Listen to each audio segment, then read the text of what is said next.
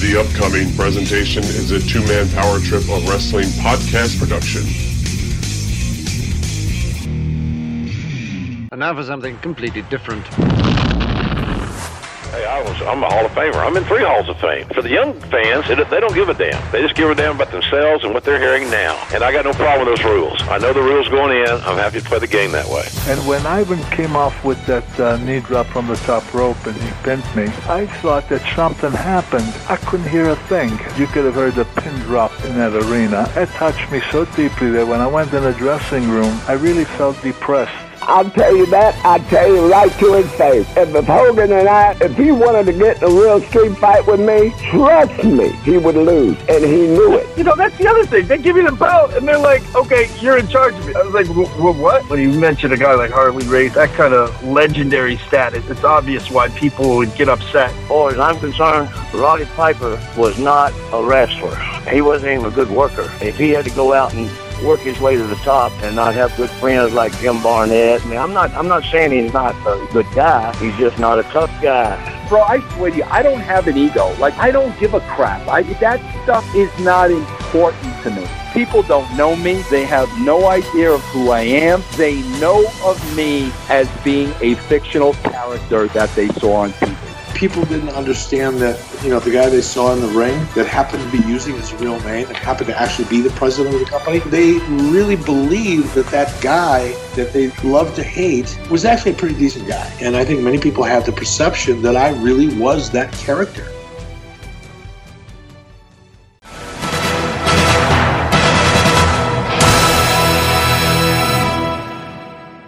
Hello and welcome to the two-man power trip of wrestling. I'm your host, JP John Paz. With me today is a former WCW superstar, a two-time NWA Wildside Junior Heavyweight Champion.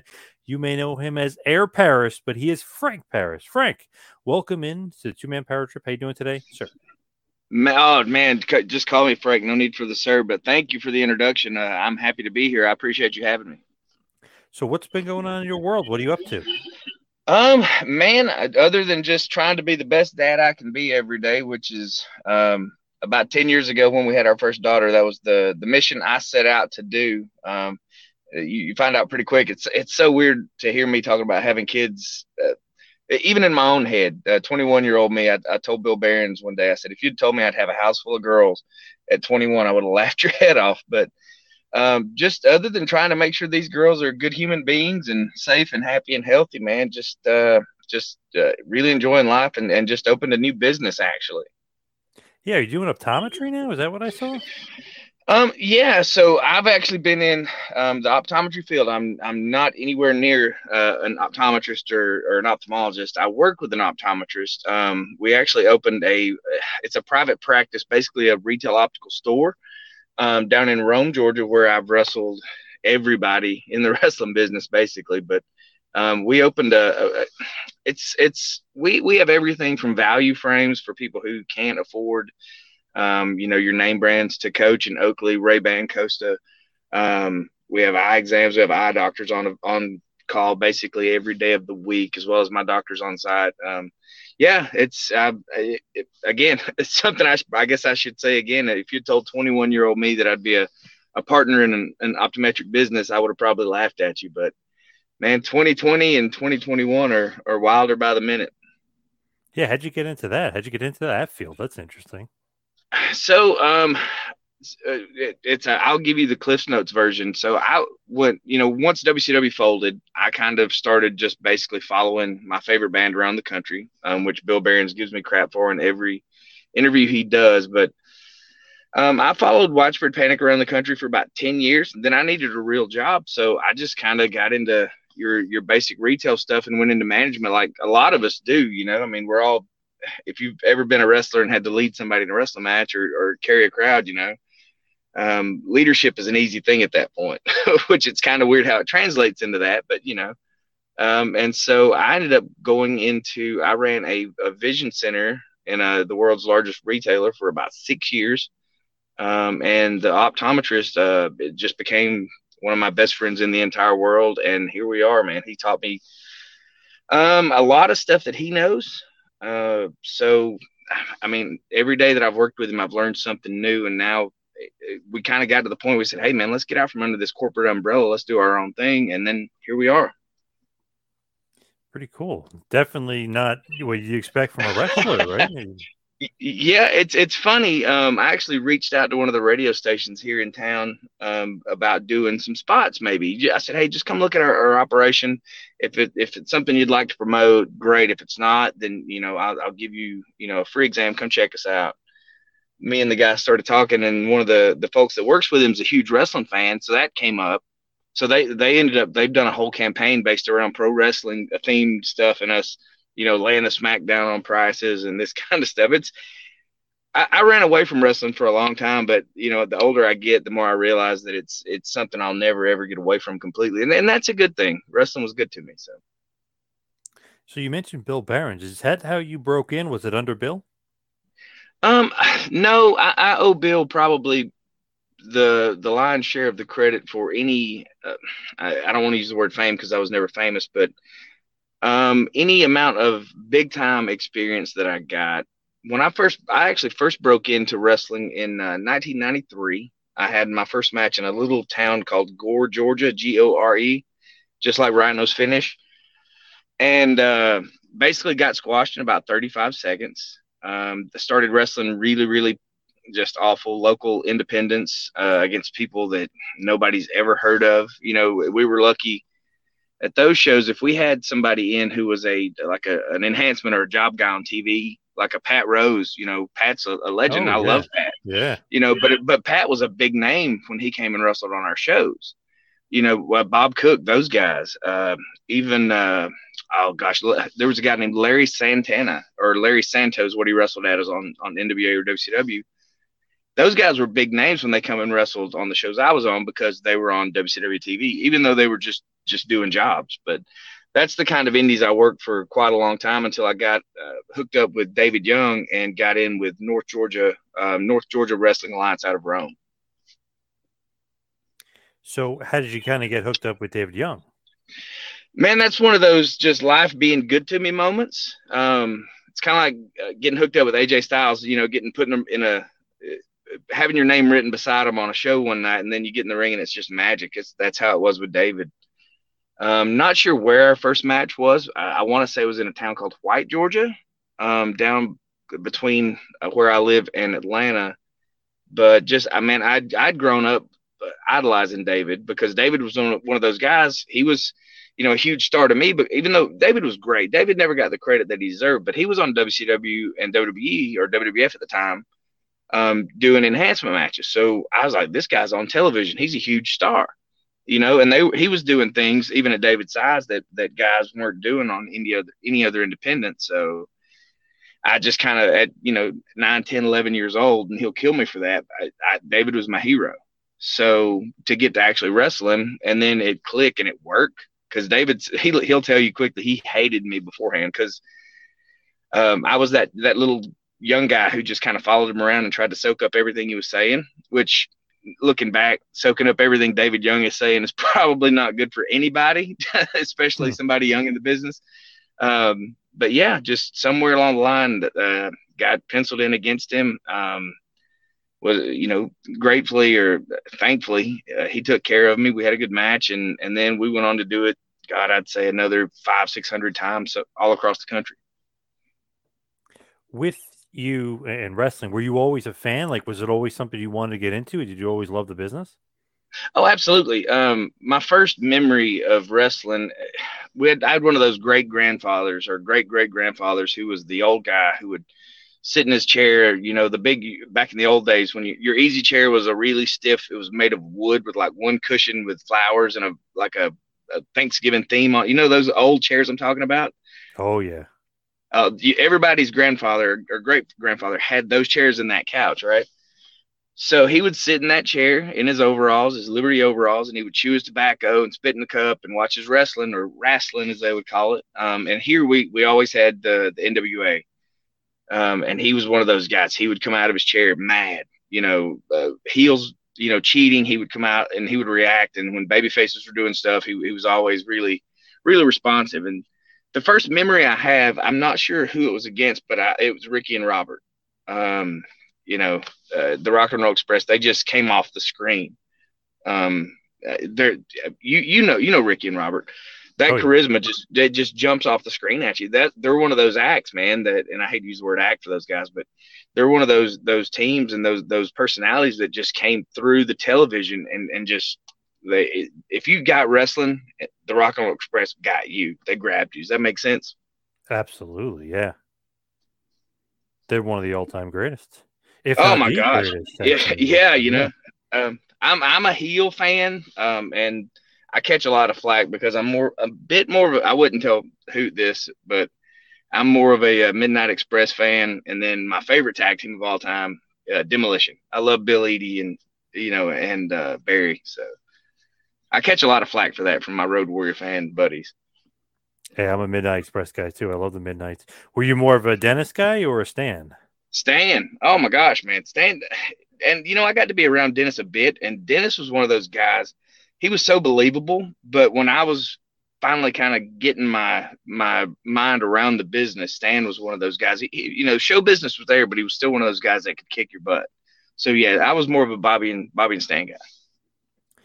So as you're kind of getting in the business, like where do you kind of first make a name for yourself as far as, was it like Music City? Was it Wildside? Where do you first kind of make the name for yourself in the business? Well, so when I hooked up with David, and you have to forgive me, dates are always kind of foggy for me, years and all that stuff. You know how wrestler brain is. But once I hooked up with David and we really started taking off, we wrestled a match in White, Georgia, the day after Christmas in 1990.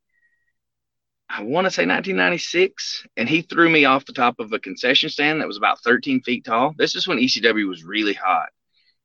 We used to have WCW guys like James Vandenberg, Canyon, Brian Clark, and those guys. They would all come out to our shows along with Scott Hudson and some of those other guys. But actually, we climbed up on the top of this concession stand, and David pressed me over his head and threw me off through a table. And then our finish, we did a superplex off like a legit 15-foot ladder. And then the very finish of the match, I actually climbed that ladder and stood on a basketball goal and did a splash off through a table onto David. That was our finish. So that's the match that kind of put us on the map as far as people. I don't know that I had buzz at that point because I was 140 pounds, but David says that's one where people started noticing him a lot. So I think that probably put me at least on some people's radar. But once I started working for Bill, and he gave me the Air Paris name instead of the awful one I was using before. And then that's when I transitioned to Wildside and also Music City. That's when I'd say it really took off. What was the name they were using before? I wrestled as Kid Ego, and I had a skateboard that I had no idea how to ride. So if anybody ever called me out, as a heel, if a fan ever called me out and wanted me to ride the skateboard, I would have been just out of luck. That's like the dynamic dudes, Johnny Ace and Shane Douglas. They didn't know how to ride a skateboard either, but they were the dynamic dudes. They had to have the skateboard. Yeah, and you know what's funny is one of those guys fired me. The other one was good to me, and they could both ride a skateboard better than I could to this day. Damn, good old Johnny Ace. How'd you know? You got to figure, right? He's actually still in the same position, or he's back in that same position in WWE. Yeah, it's funny. I told somebody in an interview a while back, I said that when Johnny called me, he said, and I won't try to do the voice. He said, "Don't worry, kid. I love you guys. Give me 6 months, and then I'm going to bring you guys up." And I'm, not to be too optimistic, but I did see that AJ's been there a little bit, so I'm thinking that my call is probably coming soon. Hello? Yep. And did you get the call? No, Lord, I'm just being funny, dude. It's 20 years later. AJ's there now. That's my. Oh, I'm thinking. I thought you meant like at Heartland in like 01. I'm like, oh, okay, interesting. No, I mean now. AJ's there now in 2021. Oh, so yeah. I've got to be getting a call soon. Oh yeah, that joke. I'm thinking like, oh yeah, 01 Heartland. Yeah, maybe you're going to Ohio. Yeah. Nope, never got a call for any of that stuff. Thankfully, I probably would have took it and been miserable, but no, I was just trying to be a little bit funny about 21. It's funny, Johnny Ace still there after all these years. Isn't that crazy? Still in and still pretty good power. And still hasn't gotten me a job. I mean, extra spots, brother. Hook me up. You got to call him and say, hey, remember 20 years ago you promised me? I bet he's got a different number now. Yeah, more than likely, yeah. But as far as like you, as you're kind of coming along and really kind of making a name for yourself, like you said, your Kid Ego, then you get the name change to Air Paris. Are you putting on some weight? Are you starting to fill out? No. I covered up. I went the other way. Instead of getting in the gym, I took the Hardy Boy look and ran with it. I was one of those guys, the 99, 2000 indie surge of guys who wore Hardy pants and shirts. Yep. I feel like I did it probably better than most of them, but that's probably just because I needed to wear the baggy pants to cover up my skinny legs and the shirt to cover up my buggy whip arms. So, but yeah, I was one of those guys. Now I never was a gym guy. As you can see, I think I actually ended up, Bill complimented me in an interview he did the other day. He said that I'm in better shape at 42 than I ever was when I was wrestling. So not sure if he's backhanded complimenting me or just giving me a straight ahead compliment, but either way, I'm definitely more focused physically than I ever was wrestling. Are you thinking about getting back in the ring? No, gosh, no. I'm thinking I want to see my kids grow up. I'll tell you, the weird thing about me was, I was in a retail job and I looked up and I was weighing 249 pounds. Basically, I didn't hit 250, but I was 249 pounds. And I said, we got to figure something out, because I was at the point where blood pressure was getting a little bit weird. I'd seen DDP and he patted me on my gut and he's like, what are we going to do about this? And I said, man, I like to drink some beers. He said, you better start earning them. And I said, yes, sir. So, man, I just looked at my little girls and I thought, man, you know what? If I don't do something and I don't change, I mean, that was the heaviest I was ever been. I never realized, because it's so gradual, how miserable I was, carrying all that extra weight around. Tying your shoes is a chore at that, or for me, it was at that point. And so I just honestly, just one day I told my wife, I said, hey, I'm going to build a gym out in our building out back. And I ordered a bunch of stuff and started training 2 days a week. Then it was 3 days a week. Then it was 4 days a week. Then we got to 6 days a week. And the next thing you know, I was 198 pounds and had abs for the first time in my life, even though I was 145 pounds back in the day. And went to the doctor and she's like, man, everything's great. So it's just one of those things where I'd gotten so far out of shape physically now that that's why I ended up getting in shape, at that point. Are you sure you're not training for a return? Are you sure? Brother, I'll be honest. If I fall down now, you'll have to help me up. I don't think I can take a bump and get back up, on my own. I've done a couple things with wrestling. Full transparency, I did a retirement match and I was so fat and I hated it. And so fast forward about a year and a half later during COVID, and Luke Gallows reached out to me about doing Talking Shop-A-Mania 1 and about doing one of the cameos. I think I was maybe the first cameo during their spoof of the Boneyard match, with him and Carl Anderson. And so I did that. And he said, dude, you look great. We should wrestle. And I said, you're an idiot, dude. You're insane. But you know what I love about him is he's the ultimate optimist. The thing about Gallows is he's always happy and he's always like, there's nothing that can't be done, right? I think that's one of the reasons those guys have been so successful after their initial release with WWE. But yeah, he said, man, come do this match with me and we'll do like a Hacksaw Jim Duggan match. It'll be super slow. It'll be like a WCW Saturday Night match. And I'm like, okay, we can do it. So we get ready for the match. And then the day of it, he's like, don't worry about it. And No Way Jose had just gotten released. He's like, we'll do a tag match. It'll be you and Alexander Koloff against me and No Way Jose. And I hadn't looked at boots in like a year and a half, almost 2 years. I hadn't looked at a wrestling ring in this long. And so I looked at my wife and I said, who in the world takes 2 years off and then does an Impact Plus taping against two just literally just released WWE guys? And she said, I guess you do. And I said, I guess it's me. I guess I do. So went and did it and had fun with those guys. And I've done several shows with Drew and on his Larry Auto Pro Wrestling that he runs out of Georgia that are Impact Plus tapings. But It's always something easy. It's always something safe where I know that I'll get to go home and not get hurt. So those are fun. If I can do those kind of things, I absolutely will. But anything that's serious or where I would have to take a lot of chances, man, I'm not sure. My kids mean more to me than that does. The chance to wrestle does. When was the last time you wrestled? Was that over the summer? I wrestled. Yeah, I think it was July or August. I think so. Yeah. And that was just for Luke. Yeah. Well, I've done 2 for Gallows in this year. I got to 1. We did a show. Do you know who? You follow MLW, I assume, right? Yes. So Mads Kruger, Yes. Logan Creed, good friend of mine, was doing a match with him and Francisco Chiazzo as the heels. Oh yeah, I remember Francisco. Yep. Oh, I love Chiazzo, man. Frankie's a heck of a guy. He's one of those guys I could wrestle every night. And I would, if I was going to wrestle and I could pick somebody, it would be Frankie every night, just because he's such a pro. And I know he's always going to send me home in the shape I came in. So, but it was us and a kid that out of Georgia who is really, really good named Kevin Ryan. Have you seen Kevin Ryan yet? I've heard the name. I'm not that familiar with him though. No. He's AJ Styles when AJ first started. He needs a ton of polish. But he has the attitude and the drive and the athletic ability to do anything that you ask him to do. He's one of those kids. Like he's definitely somebody to keep your eyes on. He's going to be a big star. I mean, I told him, I said, just don't get hurt before you become famous. Just don't do that and you'll be fine.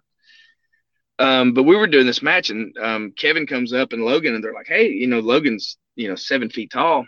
They're like, you ever done a top rope Spanish fly? And I said, no, never have. And he goes, oh, never mind, we'll scratch it. And I said, no, let's do it. And I haven't been in the ring at this point in, 6 months or so.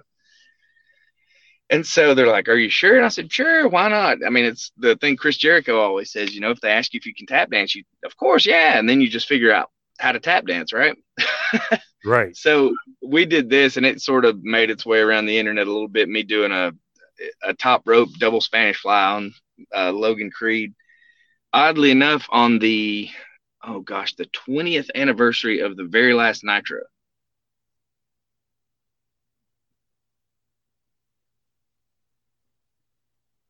Oh, did I lose you? Yep, you're back. Okay, there we go. But yeah, it was on the very last, the anniversary of the very last Nitro that I did that the double Spanish fly. A guy on Twitter said, I can't believe it's 20 years to the day of the last Nitro, and I'm watching Air Paris do a match here in Rome, Georgia. So it's pretty cool. Yeah, that's interesting. And was it on purpose that it was on the 20th? That just was a coincidence. I had absolutely no idea until I saw the tweet. So, like, what's the thought process of you like doing crazy moves like that? We're just like, screw it, I'll do it, or you want to prove something like, hey, I can still go, I can hang with these guys. Nah, man, no, honestly, it was just those guys asked, they wanted to do it, and I'm one of those guys. I mean, basically, it's just a moonsault, and I can do that. I mean, at least I used to could. So, I mean, why not? Let's try it. We'll if it doesn't work out, it'll make for a great internet moment, one way or the other. It's going to be either a really positive one or a really negative one. When he called you again, are you only doing like multiple man matches, or would you be up for a little one-on-one match? Yeah, I mean, I've wrestled. Well, I wrestled Chiazzo in a couple singles matches, but they were all kind of short. I mean, as long as, and I know Drew or Gallows would never put me into anything that's unsafe or that I wouldn't be comfortable with. I'm up for kind of anything. It's just, man, you got guys on these shows like John Schuyler and Rich Swann and I mean, all those guys that he's using, that Drew's using, and there's no way that I can keep up with those guys. So I'm sort of it's funny for me to say it at 42, but I'm a nostalgia act. The people who do remember me for whatever, I can't do a 20-minute Broadway and do all those false finishes anymore that I used to do, but we can certainly find a way to do that. And I learned in Tennessee when I was working in Music City, there's a thing called the Tennessee Waltz, that Lawler did for Steel. and Dundee and all those guys. You can get a whole lot out of very little as long as you can make a crowd care about what you're doing. And so, if it's a town where people know me or somewhere close to where I'm from, and we can do that Tennessee Waltz, yeah, shoot, yeah. I talked with Rich Swan at the last show about maybe doing something with him. And I said, Rich, you just have to really slow down. He said, brother, no worries. He said, man, you call it, we'll just song and dance the whole thing. So, and see, that would be fun for me because Rich is one of those guys I respect a ton and would love to wrestle him. I just don't want to be the guy who has a bad Rich Swan match. Does that make sense? Yep. I would hate to slow him. I would hate to slow him down so bad that people would give him a bad rating on a match. So, you mentioned that guy, Kevin Ryan, right? He was kind of like the next AJ maybe, but let's rewind to back when you first met the real AJ Styles, okay, all those many, many years ago. Where did you first meet him? Was it 99, 2000 era, whatever it was, 2001 era? Was it down in Georgia with Bill Behrens? Yeah, it had to be. And again, dates I'm bad with. It was either 98 or 99. AJ was around all those shows. We were doing a lot of shows in Atlanta, different bars and nightclubs. Forgive me. But all over the state, there were all these shows that were happening. Because WCW was out trying to sign all the cruiserweights, all the small guys. Don't remember the exact first moment I met him. And honestly, I wish I could remember the exact date of the first match we had. He's one of those guys, just like with David Young, where it was just you lock up and it's just there's chemistry. I mean, you get a pretty good feel in the first couple of minutes you're in the ring with somebody if it's going to be good or not. Now, in all fairness, I don't think AJ's ever had a bad match. So I'm not going to give myself a huge amount of credit for having great matches with him. But I think in those early developmental years that when we were both trying to find our way and into working at a bigger style than what we were doing instead of doing that Georgia indie style, I think I'd like to think I had a big hand in sort of helping maybe mold him into not who he is now, but kind of setting him along that path of kind of developing as a wrestler. That's me tap dancing around saying I think I helped him a lot, but I don't really want to take any credit because he was already going to be really, really good. When do you start like feuding with him? I guess it would probably be around that same period. Or do you guys start teaming up first? Like, what was the transition? Did you tag or were you feuding? No, so it's funny. We never tagged until, well, no, that may be a lie. And again, dates are fuzzy. I don't think we actually tagged until WCW though. We were bitter rivals.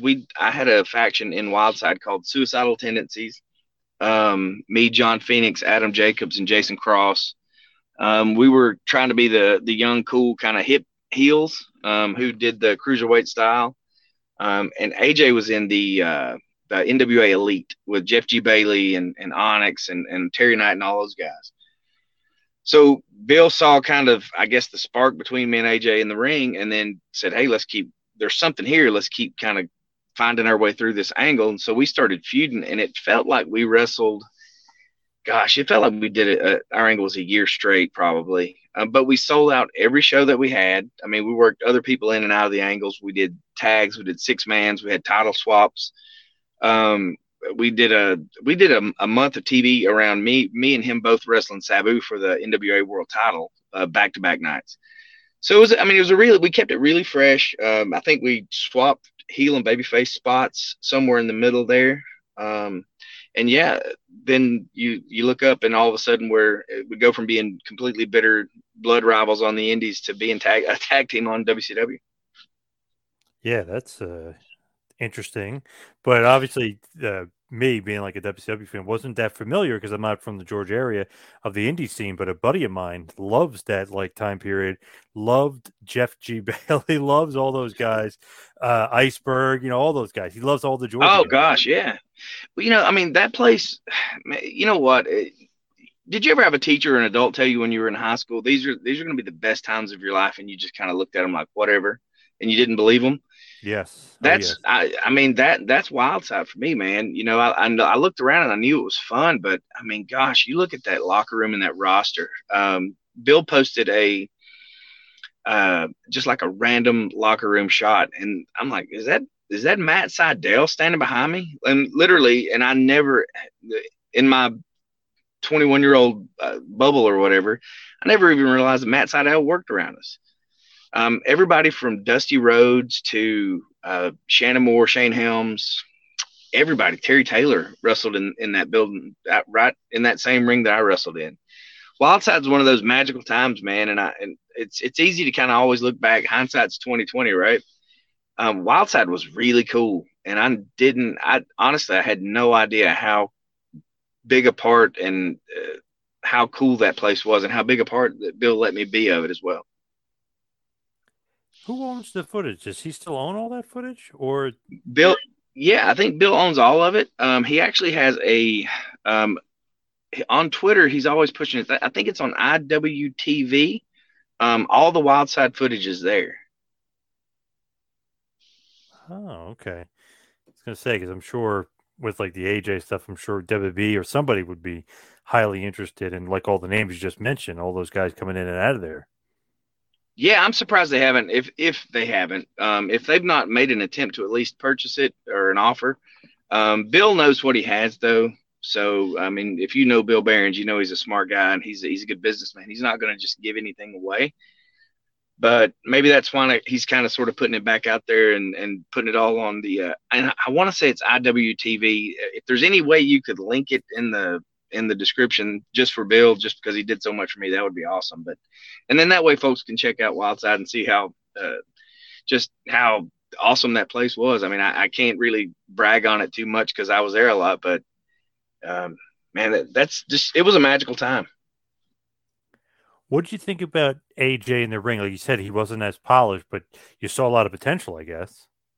Oh, yeah, he's probably, him or Elix Skipper are the most gifted natural athletes you've ever met.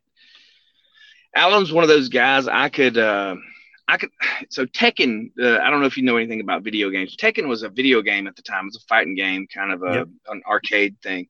And there were moves on there. I would just come in and I'd be like, hey, AJ, this character does this. And he's like, oh, yeah. I said, can we do that? And he's like, sure.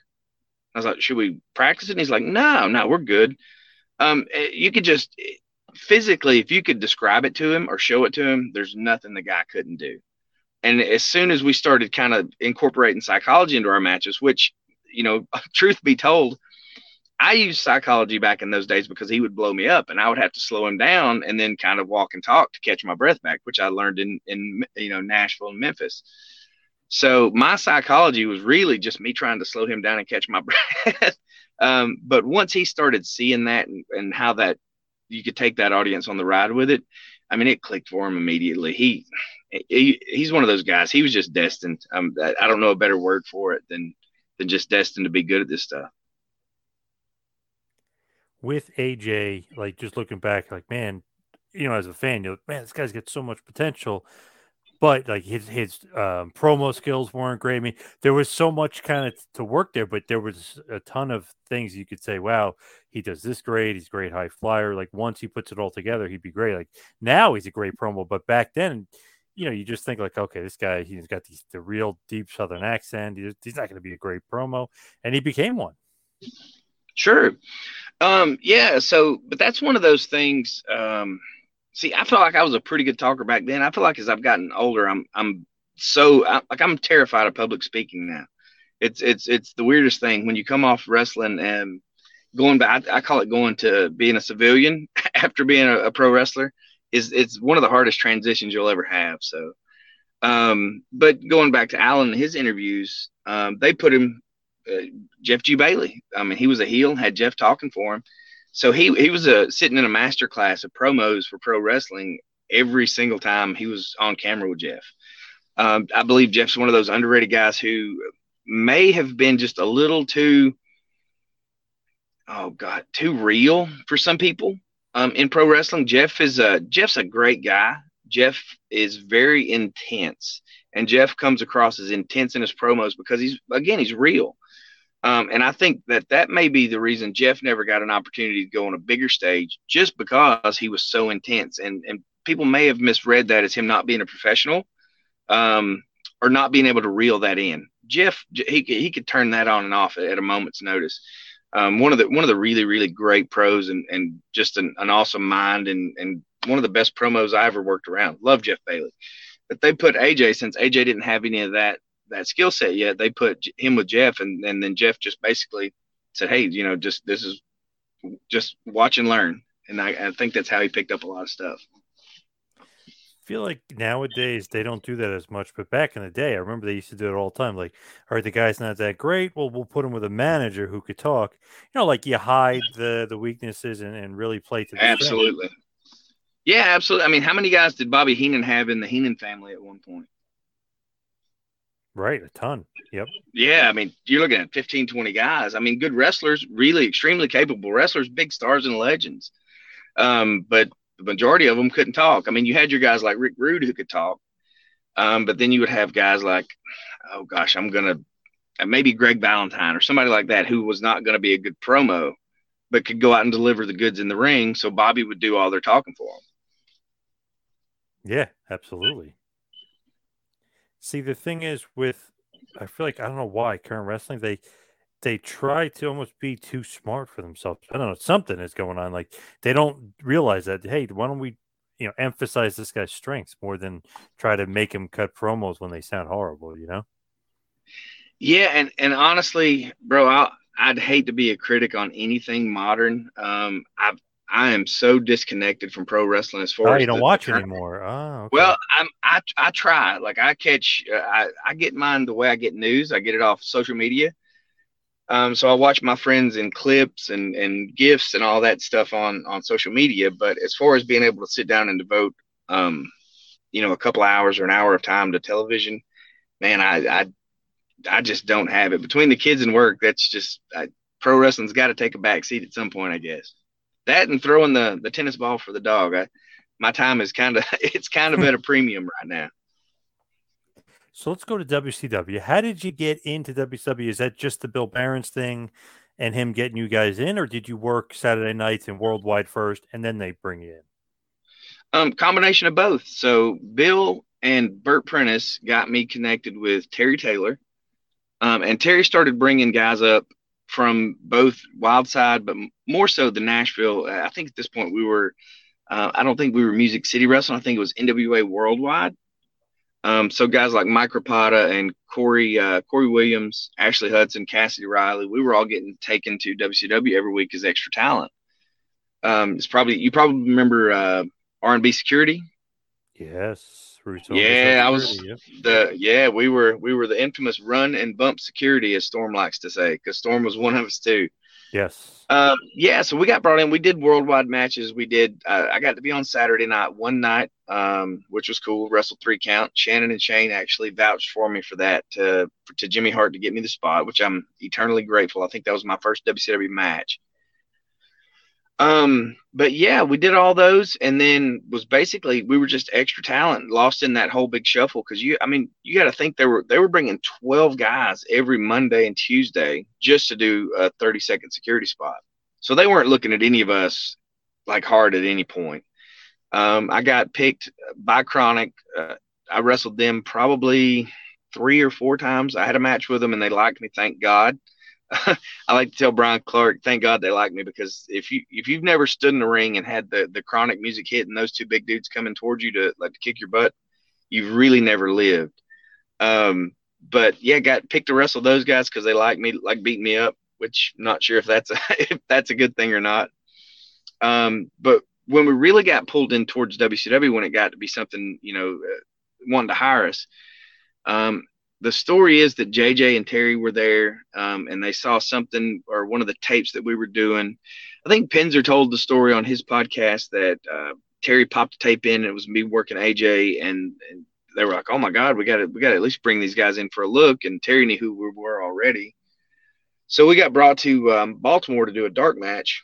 Actually, the clip that keeps getting passed around on social media, where me and Alan we were in line to get DDP's autograph for the book signing.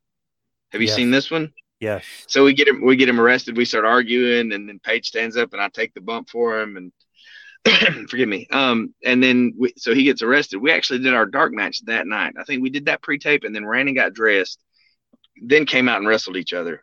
And then I had to get dressed again and then go back out because I believe I was in the front row for Jeff Jarrett to come over when Paige got arrested on his way to the ring. So I was like Reba McEntire. I was doing costume change after costume change. But yeah, so we got called up to do that dark match. And about 3 days later, I had a FedEx in the mail where they'd offered us a contract. That is great. So who is like running things as far as the talent relations? Is it Johnny Ace and JJ Dillon, or is it just JJ Dillon?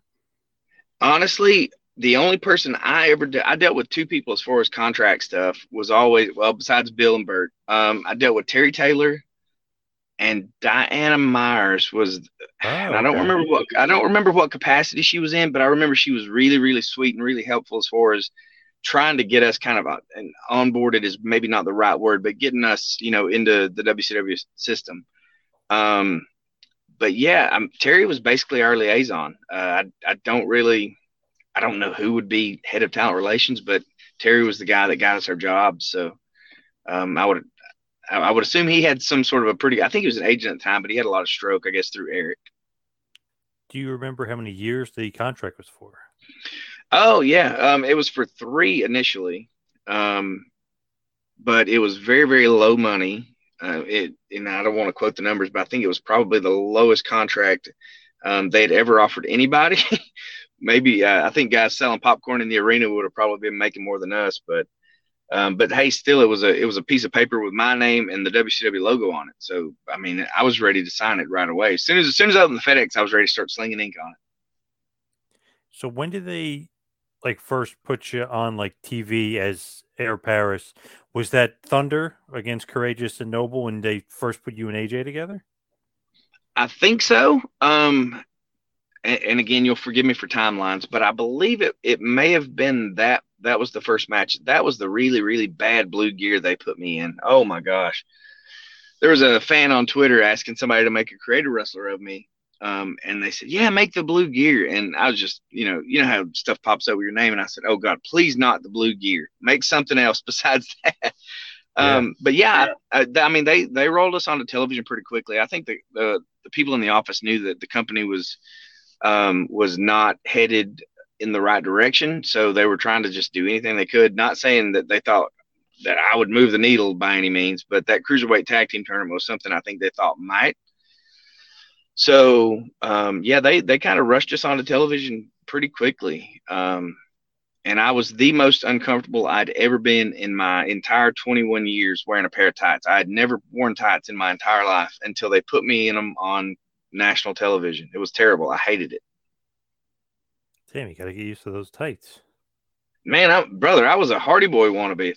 It's funny, when we were doing the wardrobe, the first talk, they had me, I'm standing there, kind of in front of everybody with my shirt off, and they're like, yeah, well, we don't need somebody else to wear pants or shorts. And I'm thinking, you've got half the roster wearing pants and shorts right now. What's one more guy going to hurt? Like, you want me to be me, just let me be me and you'll get the best me you got. But yeah, so they put me in spandex and a terrible tank top. And it was honestly one of the worst experiences of my entire life. Not to be too much of a downer on the interview, but I mean, gosh, you want to talk about being completely disheartened and deflated, man. Yeah, every bit of what's the word I'm looking for? Self-confidence that I had, going in. Hey, these guys want me. They want me to be me. They want to sign me. Then they want to change me and they put me in something that's completely opposite of what I was doing. Yeah, gosh, you can go back and watch those matches and you can just tell that I didn't even really try to get any offense in. I didn't go to bat for myself to do anything in those matches, really. I just kind of wanted to stay out of the way.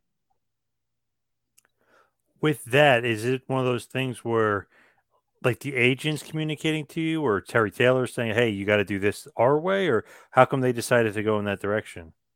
It was just a wardrobe meeting at the headquarters. Basically, they brought us in and had us kind of just, not disrobe and stand there naked or anything, but we just had to kind of stand there and, in shorts and no shirt and just kind of go over ideas and spitball with the seamstress and some of the agents just as to what kind of look we thought we could do. And that's what they came up with. And yeah, at that point I was 21. I had a contract.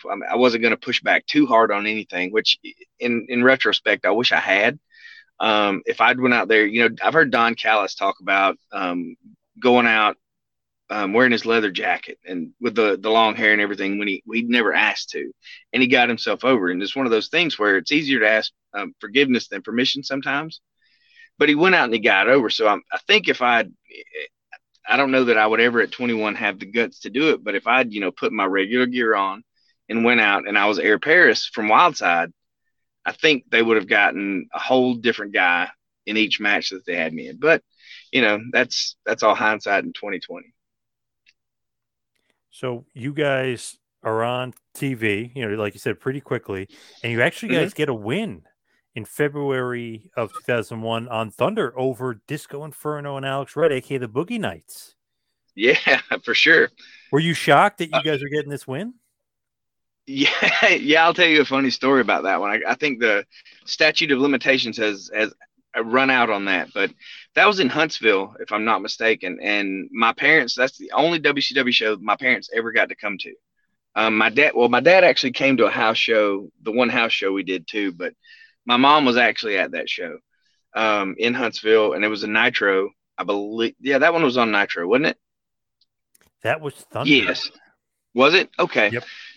The Young Dragons was on Nitro. So my parents are there, and I called my dad earlier, and Dad's like, whatever you do, you got to be here on time. And he's like, fine, what are you doing? And I'm like, I'm wrestling Disco and Alex. And he's like, oh, okay. Well, we'll make sure we're there. And I said, but we're winning. Like, this could change, but we're winning this match. And he's like, holy crap, really? And I was like, yes. So just knowing my folks were in the audience, and the support they'd given me trying to come up through indies, and as a parent, I don't know that I could ever just let my kid go and travel the country and do the things that I did, and support them without just worrying myself crazy, So that was a really cool, even though it was a small thing and it's a blip in the overall history of pro wrestling, to be able to kind of, and this may sound really way too mushy or whatever, but to be able to give them that moment. I mean, it's not a WrestleMania or anything, but that was their baby winning a match in a WCW ring, on television. So kind of just validated the whole thing that we'd been doing. Just a really cool moment, even though it was against Disco and Alex. So with that, like, how come you guys are getting the win? Are they saying like, hey, we want to give the Cruiserweight division like a bit of a push here because we're going for the Cruiserweight Tag Team Title tournament?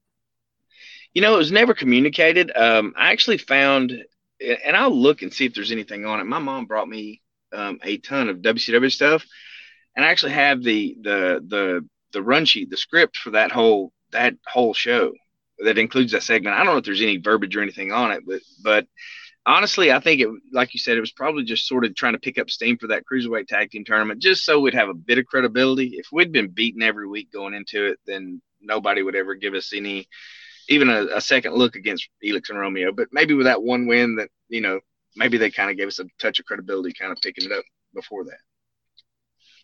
So as you kind of going along in WWE, saying not so happy, but are you happy to be teaming with AJ? Oh, absolutely, man. AJ is one of those people. Like, I love AJ. We are really different. We always have been. That's not me speaking out of school or anything. I always like to go and drink and have fun. Let me rephrase that. I always like to go out and drink and do that kind of fun.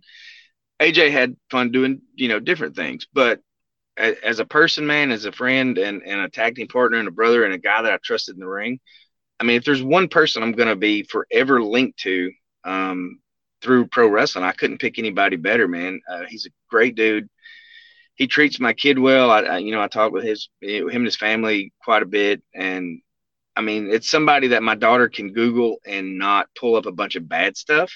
So when she says my dad's a wrestler, or my dad was a wrestler and he used to wrestle with AJ Styles, people aren't going to go, oh, okay, so he's linked to that guy. If that makes any sense for you. So I mean, me and Alan have always gotten along. Never had a crossword. Beat the crap out of each other a bunch in the ring, but just always, it's just one of those guys, man. I mean, even though we're different people, I mean, opposites attract sometimes, right? For sure. So what's he like outside of the ring? I think he's really kind of shown himself a lot. He's a video gamer. Honestly, he's a good guy, man. Cares about his wife, loves his kids. I mean, the best way I've described AJ, and I've done it in a bunch of interviews, but he's a better person than he is a pro wrestler. And he just happens to be probably the best pro wrestler in the world for the last 20 years. With you guys and WCW, by the way, I agree. He's awesome and one of the best. But at this point, WCW, you guys are kind of so new there and so young. They decide to just kind of give you this air raid gimmick and put like the I don't even overalls, not even overalls. I forget what they're coveralls. Coveralls. Yeah. There you go, coveralls. What'd you think of an air raid and that gimmick? You know, looking back, I think we had some opportunity for that. That could have really taken off if we'd have gotten really cheesy with it. Because when we got there, the week before they told us they were going to call us air raid, and they got us flight suits made. Forgive me, I've got Georgia seasonal allergies going on. And then I want to say it was Georgia Davidson bought us these really big aviator glasses. She said, I saw these at a gas station. I just had to buy these for you, which again, it was just being sweet. Right. So we've got these oversized aviators and these flight suits, and they're like, we've got like the red, like the lights are going, like they did a whole treatment for me and AJ as air raid. And we used it once. I think it was only the one time that we actually ever used that whole entrance and stuff. But, had that carried forward, if something happened, in an alternate timeline and pro wrestling as we knew it kept going, man, if we could have done like a takeoff on Danger Zone for ring music and really just sort of, come out chomping the gum and just really been, you know how pro wrestling is. I mean, if you find that niche, you kind of be cheesy enough to sort of be funny, but you can still deliver in the ring, and we'd have gotten comfortable. Man, people would have probably loved that thing. I think it's pretty cool, like the way you're saying it. Like go a little, what's his name, Maverick and Iceman. Very Top Gun. Yeah, the only bad part is at some point in the movie, one of those guys dies. Right? I'm not a movie watcher, but I think one of those guys dies. Yes. So not Maverick. Yes, you got to be Maverick. Yeah. Well, I think time has shown that I am definitely not Maverick at that point. But at least pro wrestling wise. But yeah, I mean, I think that could have been a really fun gimmick. And honestly, if you watch, and I told you to watch those other matches, and you can see how uncomfortable I was. Mm-hmm. Watch that match we had, and that's against the Young Dragons, I believe. If you go watch that match, Kaz and Jimmy were both friends. Kaz Hayashi is extremely criminally underrated. I think he was like a mini Great Muta. Just watch the way he moves and the way he sells and his facials.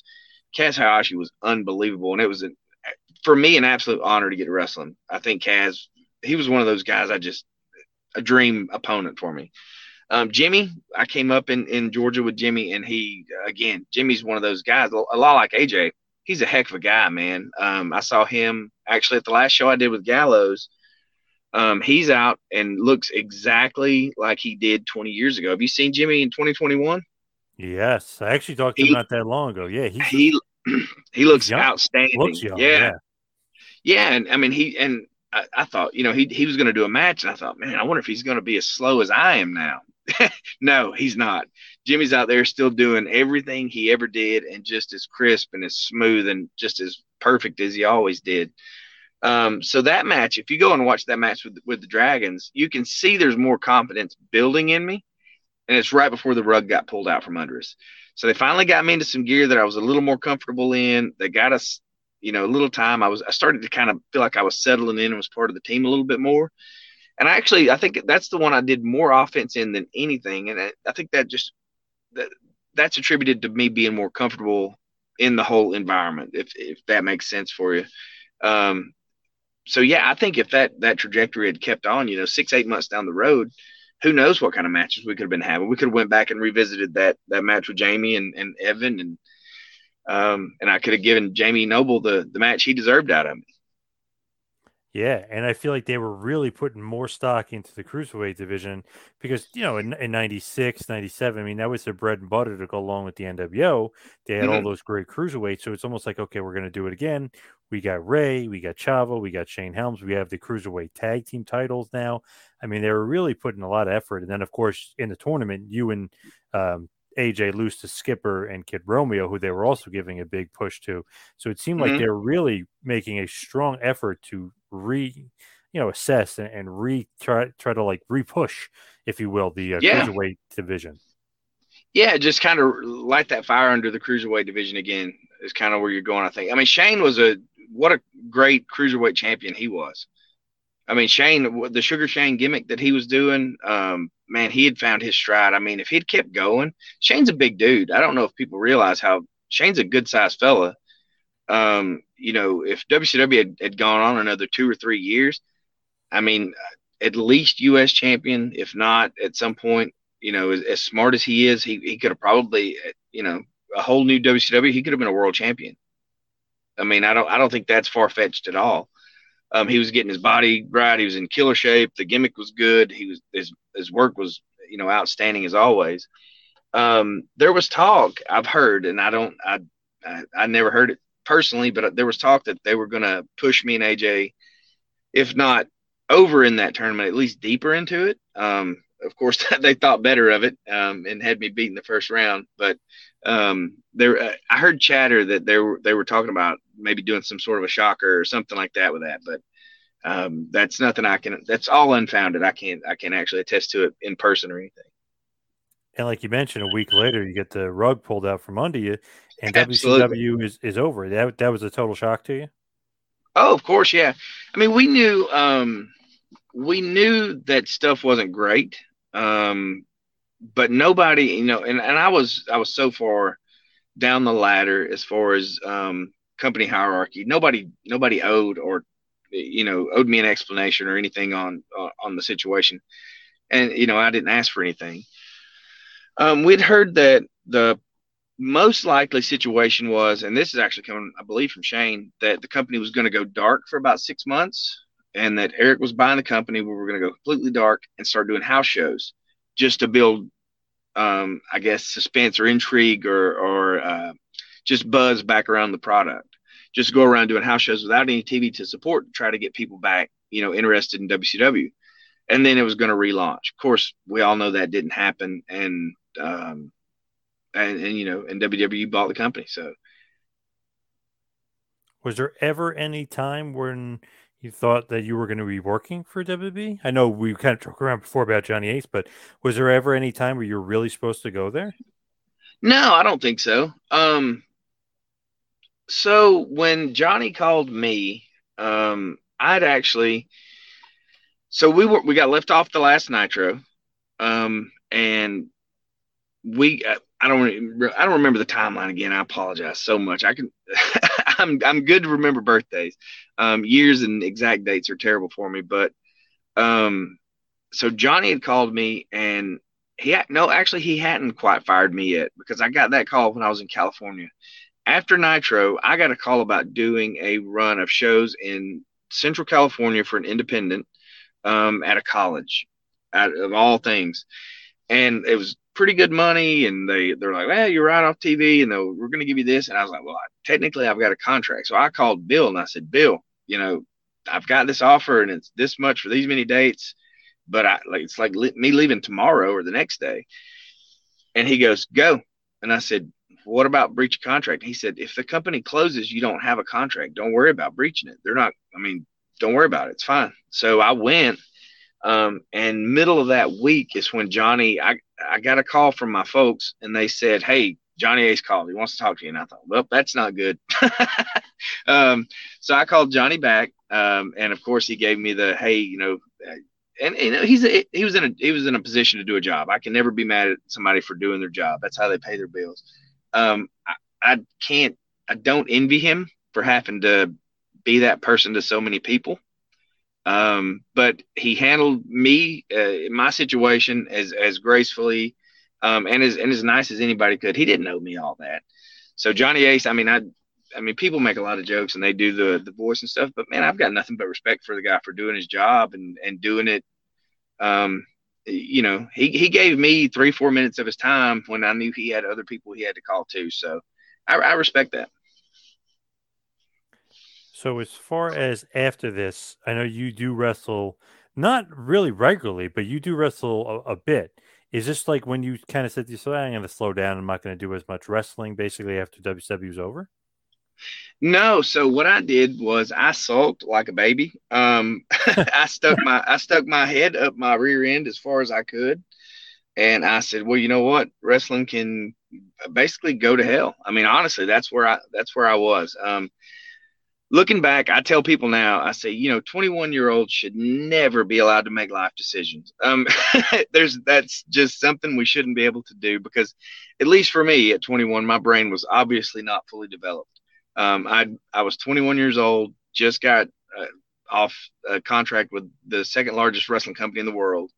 And I thought, you know what, it's all over. It's gloom and doom, and, it'll never happen again. And I worked all my life. I was 21. I mean, it's so dumb even hearing myself say it. But yeah, so I felt like, since I had been wrestling for several years on the indies, I felt like my whole life's work, my Mona Lisa, everything that I'd worked for to do was gone and would never be able to attain it again. So, I stuck my head up my rear end and I said, wrestling is going to be whatever, and it'll be whatever without me. So I said, hey, Bill, I'll be there when I'm in Georgia. I did some no showing for him, and I feel terrible about that because Bill's always been so good to me. But I just basically followed my favorite rock band around the country, having a good time for about 10 years after that. I would wrestle sporadically. I did some booking. When wrestling started it's one of those things, if you've ever tried to get away from pro wrestling, it's like a bad breakup. You can't ever completely just get completely away from it. There's always going to be, something that your social media will pop up or some memories going to always come back, and they'll try to dig back in. So pro wrestling started trying to come back around on me in about 2010. And I started booking some shows locally. And it was cool because, I was out of shape, but I could have fun matches and started kind of getting back in ring shape. And I started booking a lot of the TNA folks. We were drawing, I think I drew 1,300 people to a little town in northwest Georgia called Cedartown for me and a guy named Bobby Hayes against the Steiner brothers.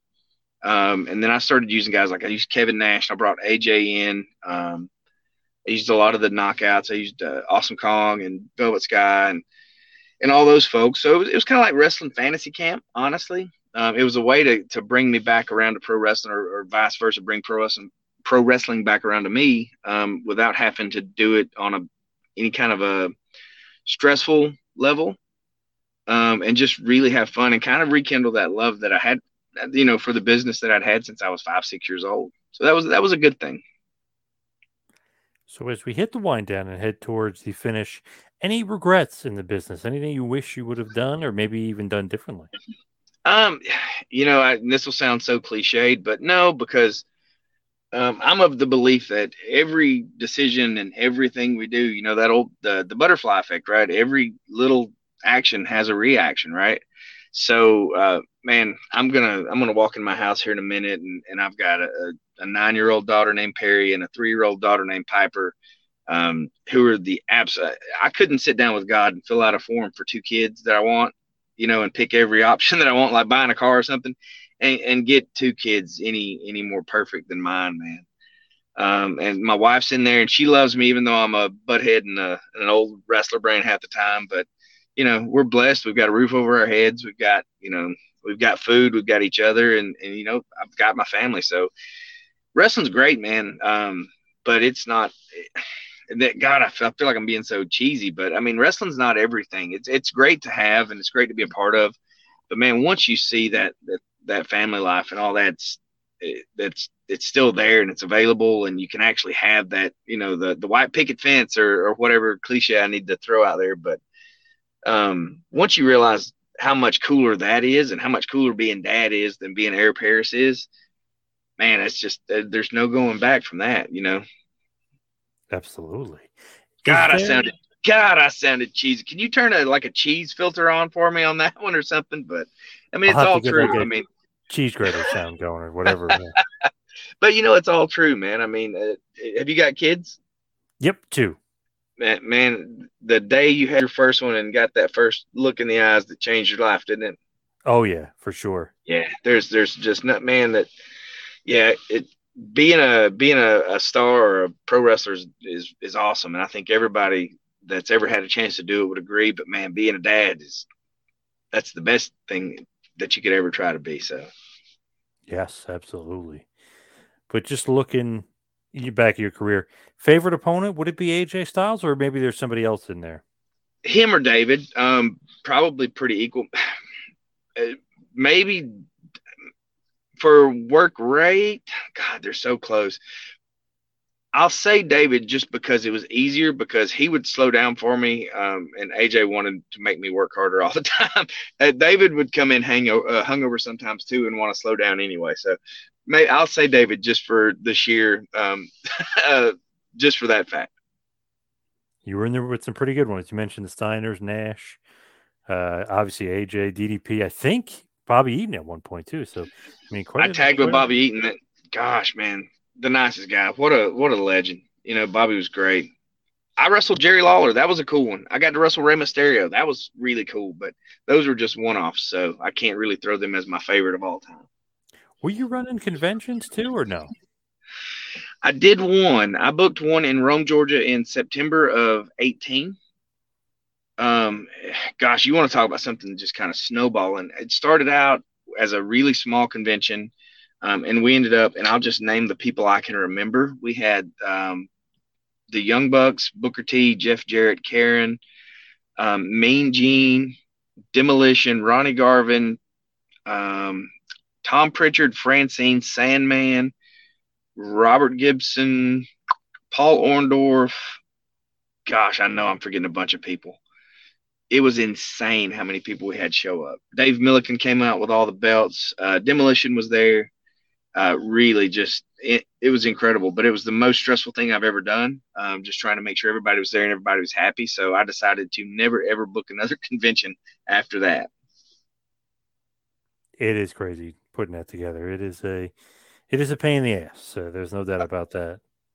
A lot of respect for those folks who do, WrestleCade and all those, just incredible. I maybe it gets easier after the first one, but I don't see how. No, it's the stress is crazy. I used to run small ones. I mean, we're talking about really small ones, a couple hundred people or so, and you bring in 10, 15 guests, and that was crazy. So, man, those bigger ones are nuts. Oh yeah, it's insane, but it's fun. I mean, in the same round, I had I had Storm on it as well. It was worth it. I mean, at the end of the night, my kid got brought in the ring, and she threw the Too Sweet up, and the Bucks had the cease and desist shirt out at the time. So they're like, "Oh, we can't do that. We can't do that." And then I was like, "Well, she can." So then Nick throws her up on his shoulder, and she throws the Too Sweet up, and the whole place just pops huge for her. It was very cool. Nice. That's awesome. So what's next for you? What do you got going on next? To be, you mean wrestling wise or life wise? Both. We have a huge dance party coming up Saturday night. I've booked a venue. My daughter's 10th birthday is Sunday. So the biggest objective on my horizon right now is making sure this little lady has the biggest, coolest, baddest dance party that Chattooga County, Georgia's ever seen. And that her friends all have a good time. After that, we're just going to roll into Christmas, man. As you can see, man, I apologize for not being a more interesting guest wrestling wise, maybe, but my focus is definitely family oriented now. And then getting this business off the ground. Everything's going good so far. But talking about running a convention, man, opening your own store is maybe a couple of conventions rolled into one as well, minus all the wrestler headaches. So where can everybody find you? It's the plugs as far as social media or anything else you got? Okay. I'm on Facebook, just under my shoot name, brother. It's Frank Paris with 2 R's in Paris. On Twitter, I'm AirParis33, but basically all I do is retweet funny stuff that Shane Helms puts out there. So you can find my Twitter at ShaneHelmsCom. Right. and save yourself a click. And then I'm on Instagram, but I never post or anything on there. But I mean, if anybody ever wanted to reach out, and you can find me at most Widespread Panic concerts across the country whenever they're playing. Awesome. Great stuff. Air Paris, Frank, thank you so much for all the time. Appreciate it. Oh, man, thank you. I appreciate it. I hope I didn't do too much dad talk, man. I apologize for that. No, good stuff. Love it. Good stuff all the way around. Thank you, brother. This has been a John Paz Power Trip production in conjunction with the Two-Man Power Trip of Wrestling. You could follow us on Instagram and Twitter at Two-Man Power Trip. You could check us out on Facebook. You could subscribe on YouTube. You can go to patreon.com/TMPTEmpire to become a patron, and also check out the website tmptempire.com and buy a shirt at prowrestlingtees.com. Two-Man Power Trip, where the power lies, brother.